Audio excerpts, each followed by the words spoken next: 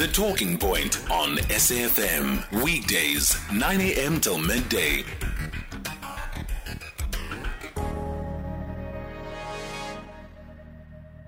It's a Wednesday.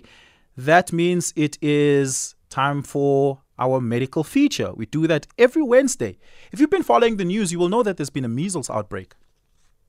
Yeah, in 2022, 2023, there's a measles outbreak. We're dealing with measles in South Africa. Dr. Lesley Bamford, who's a child health specialist at the Department of Health, is with us on the line to talk about this. Dr. Bamford, thank you so much. Bamford, thank you so much for your time this morning. Really, really do appreciate it. I'm going to need a measles 101 from the very beginning. I know it's a virus. I know it predominantly affects children. And I know it leads to things such as dehydration and diarrhea. But what's the medical definition and breakdown of measles? So good morning and good morning to the listeners. So if we look at measles, as you correctly say, it's a disease caused by a virus. It historically was a very common childhood infection, and almost all children experienced measles in the past. However, now we have immunization, and we can prevent measles, providing that all children are immunized. If we look at measles, as I say, it's a common illness. It starts with a fairly non-specific symptoms, with fever, and then what we call the 3 C's, which are a coryza or a runny nose, a cough, and conjunctivitis or red eyes. After a few days, then the typical measles rash develops, and it's actually at that point that it becomes more obvious that the person is suffering from measles. It is an unpleasant disease. In most cases, it is not a terribly severe disease, but unfortunately, in some groups, particularly young children, the children or the person can develop complications of measles. These include diarrhea, pneumonia, eye and ear complications. In some few cases, inflammation of the brain as well. And unfortunately, when these complications set in, the child or the person can become very sick and can require hospitalization. And in some cases, it can result in death. Let's talk about that rash. Where does that rash pop up? So we call it a maculopapular rash, which means that it's a reddish raised rash, and it tends to start in the face and upper body, and then move out to the extremities, the arms and legs. In addition, some people experience what we call Koplik spots, which are very small spots on the inside of the mouth, which are only seen in measles. And so those can also assist in making the diagnosis. And the texture of this rash, how do you know if it's just an ordinary rash from an allergic reaction versus it being a rash as a result of measles, for instance? Is there something specific about the texture of the rash as a result of measles? Is there something specific about is it a wet or a dry rash? How do you identify a measles rash?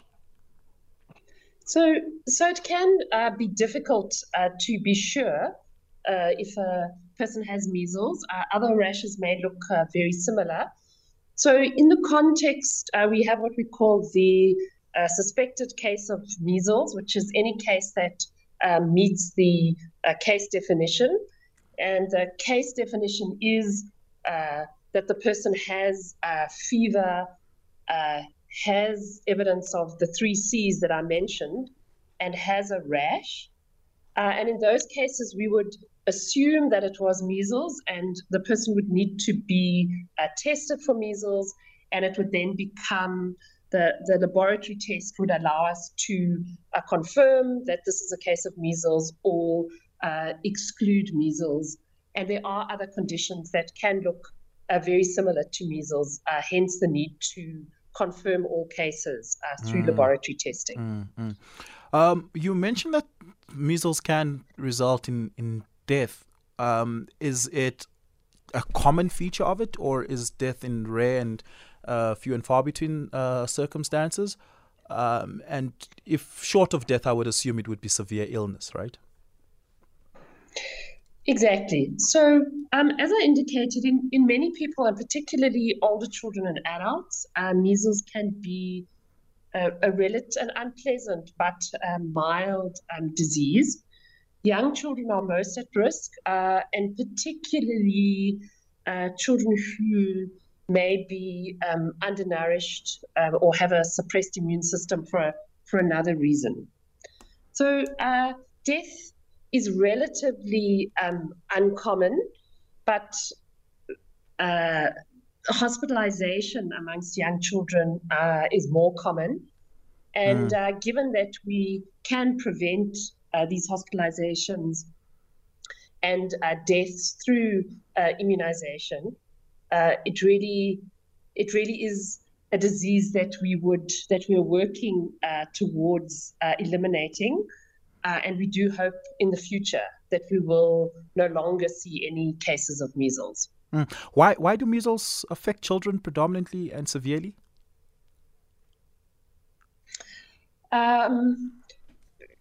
So it's to do with the interaction between the virus and the host immune system. Measles can have an effect on the immune system. We know that young children are more vulnerable to developing infectious diseases such as pneumonia and diarrhea. They have less ability to fight off those infections. Yeah. And so if we further suppress their immune system, or if their immune system is further suppressed because of the measles infection, then it places them at a very high risk of experiencing those complications. Give us a call, 086 000 2032, 086 000 2032. If you have a comment or a question for Dr. Lesley Bamford, who's a child health specialist at the National Department of Health, you can be a part of this conversation, especially perhaps if you or your child may have been diagnosed with measles in the last couple of months. I know the outbreak started in October last year, so it's been a good 4 months of us trying to deal with this. Dr. Bamford, maybe then let's speak about the outbreak having started in October. That seems quite random. Was there something specific that happened that led to the outbreak? So, as I indicated, measles is entirely preventable, and we prevent measles through immunizing children. All children in South Africa should receive 2 doses of the measles vaccine. Now, because measles is so highly infectious, in order to ensure population immunity, we need to achieve very high immunization rates, up to 95% of children receiving those 2 doses of measles vaccine. So unfortunately in South Africa, we don't achieve those vaccine coverage rates. And as a result, over a period of time, the number of children who are not protected from measles builds up. And so we know that over a period of about 5 to 6 years, it is likely that the number of unprotected children will increase. And so we do see a pattern of outbreaks occurring round about every 5 to 6 years. We also know that there was a large outbreak last year in Zimbabwe, and we know that we have a lot of movement across our borders. So it was not unexpected that an outbreak should occur and should have started in Limpopo province. Does poor sanitation cause measles? I'm assuming that viruses live very well in substances and environments where contamination can thrive, and poor sanitation is a good example thereof. Is that a place people could contract measles from? So not really. Measles is transmitted, is a respiratory infection, so it's transmitted in the air through contact. So I guess overcrowding is an issue, but because it's a very infectious disease, we know that if there is a case, then it is very likely that all the family members or other children in the same ECD center or class at school will contract measles from that case, unless, of course, they are protected through immunization. Yeah, give us a call, 086 000 2032. I've got an interesting tweet here from someone who says, I had measles at a big age. I was 35. It was bad and I was hospitalized. I went twice to a doctor and they misdiagnosed until a German doctor who was passing by at the same hospital raised alarm. She ordered that I should be quarantined because I had measles. I guess here then if measles is a respiratory virus and is contagious through air and contact, that quarantining and social distancing is an important feature of treatment. So that is true, and any cases that are identified are required to isolate. Unfortunately, though, as I indicated, the early symptoms are quite non-specific, and people are infectious during that period, and so often the diagnosis is not made, because the diagnosis is usually only made when the rash appears. So often the cases have already transmitted the virus to people around them before the diagnosis is made and before the person is able to isolate. Yeah.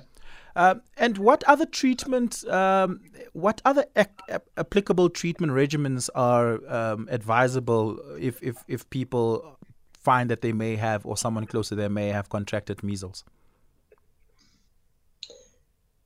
So there's no specific treatment for measles. In young children, we do give them a supplementary dose of vitamin A, because that has been shown to reduce the risk of them developing complications. But the treatment is really symptomatic, and then treatment of any of the complications. When we identify a case, we do identify all the contacts and provide immunization to all of those contacts. If that is done timeously, it will, in some cases, prevent transmission of the virus. So really the key to both preventing cases of measles and preventing transmission of measles is to make sure that all contacts and all children are protected through immunization. Yeah, 086 000 2032. Give us a call if you have a question or a comment for Dr. Lesley Bamford. Mbona in Mafikeng, good morning. Good morning. Go ahead. What's your question or your comment? Yeah, my question, I want to ask the doctor this. We are told that in the world, Africa contributes 17% of the world population. But in Africa, 2 out of 3 people are HIV, AIDS. And HIV and measles got no cure. And why Africa is only continent in the world suffering from such diseases without education. That is my question. Okay, thank you so much, Mbona. I really appreciate it. Dr. Bamford, is it true that measles is predominant and mostly only on the African continent? So I don't have those figures in front of me. I think all countries do occasionally experience some outbreaks. But I think it is true that in many countries, measles has primarily been, is very well controlled because of high coverage rates of immunization. Right. So we know, unfortunately, that in many parts of Africa, our vaccination rates remain low, and that they declined during the COVID pandemic. So it certainly is true that where immunization coverage rates are low, that those are the countries and parts of the world that will be at risk of experiencing either endemic measles or measles outbreaks. Does vaccine skepticism get in the way of a immunization campaign? So historically, we have not seen a lot of vaccine skepticism or hesitancy related to our childhood immunization program. These are very well established vaccines. They are old vaccines, not old, but vaccines that have been around for some time, that have a long track record of being known to be safe and effective. Yeah. To date, we have not seen, we are very concerned about possible spillover of vaccine hesitancy, but we have noted that although our childhood vaccination rates were affected during the hard lockdown, we then ran a successful catch-up campaign, and we have seen a slow but steady increase in our vaccination rates. Yeah. So we're not seeing a noticeable impact of vaccine hesitancy, but obviously it is something that we are very concerned could occur. Yeah. Paul in Stellenbosch, good morning. Oliver, thanks for giving me the opportunity. I just have a comment to make. I picked up on the last interaction between you and the doctor from the Department of Health regarding vaccine hesitancy. My comment is actually in that direction, where there's a growing body of medical practitioners and people who are well versed in virology who have questioned the evidence, so-called evidence, for the isolation, not only of the SARS-CoV-2, but of all these so-called viruses, including HI, and going back to measles also, and their view regarding measles specifically, or the view of one of them who I've listened to, and his name's Dr. Tom Cowan. He's someone who's an anthroposophist, but a medical doctor also.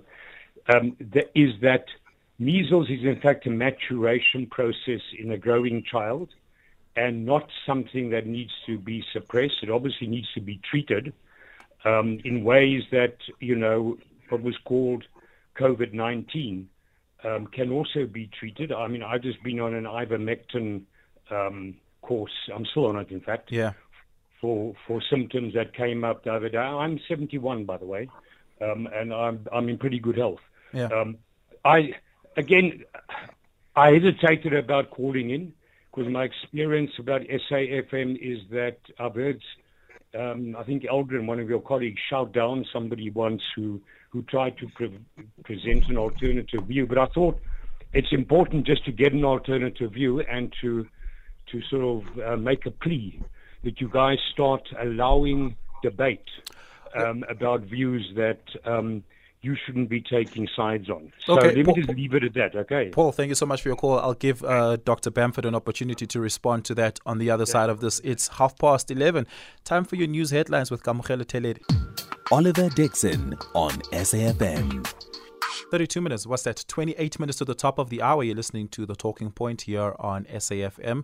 Dr. Bamford, just before we went to the news headlines, Paul, the caller from Stellenbosch, raised the point around vaccine hesitancy and said there's a growing number of medical practitioners in the medical community who are raising questions around the efficacy around some of the medical recommendations and treatments such as vaccines. Does that mean anything at all? So I think, of course, we are aware that there are a number of people, including medical practitioners and other healthcare workers, who are skeptical about vaccines and other treatments. I think we just need to be clear, however, that there is overwhelming consensus amongst scientists and experts across the world, organizations such as the World Health Organization, together with consensus from African and South African experts, that vaccines are safe and effective. There are rigorous and recognized methods for evaluating the effectiveness and safety of vaccines. And all the vaccines that we used have passed through those extremely rigorous processes. And as I have indicated, there is overwhelming consensus that vaccines are an extremely important part of our armamentarium for addressing diseases, for preventing disease and death in our population. Yeah, let's have a listen at some of these WhatsApp voice notes. Hi, Oliver. Regarding immunization, I think that ECDs as well as primary school should be monitored regarding this. It should be compulsory that the parents submit the clinic cards at the start of the school year for grade R's and grade 1s, because I know I've asked my sister several times to take a child to be vaccinated. Because of COVID, there was a lag in doing this, and she kept on saying that the ECD center will monitor it, and it never happened. The child is starting grade R today, and I'm sure the school is unaware of this as well. Doc, there's a long-standing relationship between the Department of Health as well as the Department of Education is using schools as a means of accessing as many young learners as possible to be able to immunize them. Is that an ongoing partnership that parents should be aware of? So yes, so it's probably good to talk about our response to the outbreak. So we usually divide the outbreak into two parts. The first being the local response. So of course, if there is a case that is identified, then that person needs to receive treatment, and their contacts are followed up, screened if necessary, and provided with immunization. And that, for example, would include, if the case is a learner at school or a child in an ECD center, then all the other children or learners in that class would be vaccinated. Second of all, we had planned to have a mass vaccination campaign starting at the beginning of February. In the provinces with outbreaks, that has been brought forward. So all of the provinces have either started or will start early in February to offer additional doses of the measles vaccine. And those doses will be offered to all children from 6 months to 15 years of age. And obviously, each of our provinces will work very closely with their education counterparts. Yeah. And so schools will be one of the main places, schools and ECD centers will be one of the main sites where vaccination will be offered. So we would really urge parents and caregivers, if their children are vaccinated, that they take up that offer. So both to make sure that they have had their routine doses, their 2 doses, but also to take up the offer of an additional dose, whether that is offered at their primary health care facility or, as will be the case, if it is offered through the ECD center or school that the child is attending. Yeah. Let's have a listen at this voice note. Good afternoon, SAFM, and to listeners. It's Sullivan Gumda from Durban. And good afternoon to honorable guests. Just like to find out what protocols have been put in place by the government and health departments to bring in the immunizations to our schools to curb the spreading of measles and other viruses. So basically, what protocols have been put in place to address this to schools and have the kids immunized? Thank you. I guess you just answered that question that came in there, Dr. Bamford, and I guess that's as extensive as the detail is that you've presented there. But would it be useful to parents to reach out to their school administration, the principal, perhaps, and ask if they're aware if their school will be having a immunization rollout for measles in particular? So yes, I think so. So as I indicated, each of our provinces and districts, the education and healthcare workers should be in contact to be planning vaccinations in schools. We will link, so on an annual basis, we provide HPV vaccination to grade 5 girls. So that immunization campaign starts towards the end of February.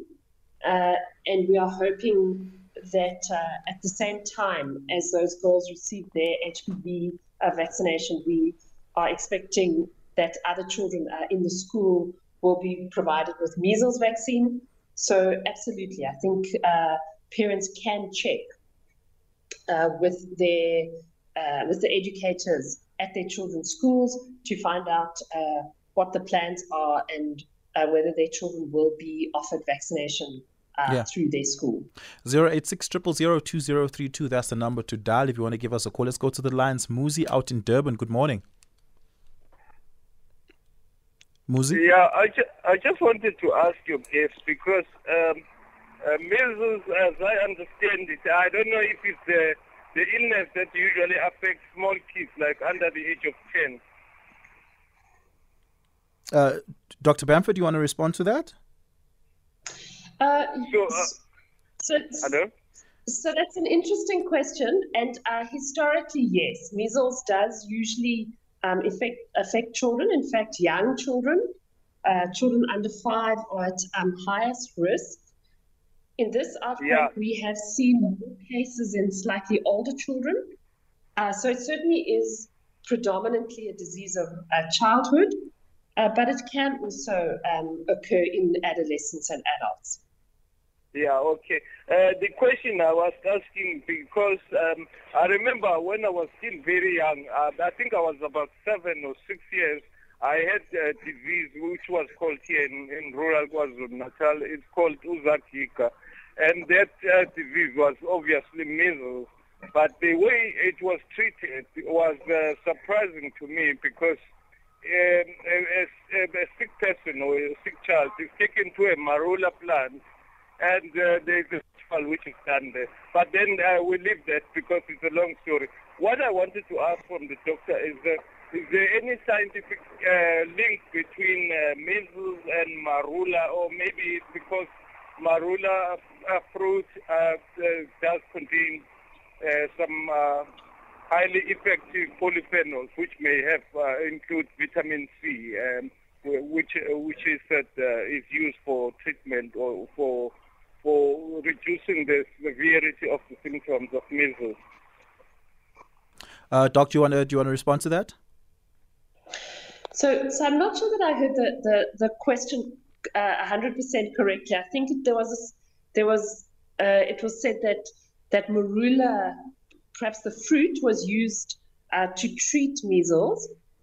So that is not a recognized treatment. And as I indicated, we are not aware there are no recognized treatments that actually treat the measles disease itself. That said, obviously there are medicines or other treatments that can treat some of the symptoms, such as... Yes, Doc? Such as, we sometimes prescribe paracetamol for fever, etc. So there may be some other remedies that provide some relief to some of the symptoms. But I'm not aware of any traditional remedies that are widely used in treating measles. But clearly the caller recovered. So there may be some role for them in the symptomatic treatment, providing symptomatic relief. Dr. Lesley Bamford, thank you so much for your time. Muzi in Durban, thank you so much for your call. So really, really do appreciate it. That's all the time we have, for we're going to have to leave it there. And that's it for our medical feature. I hope you found that useful.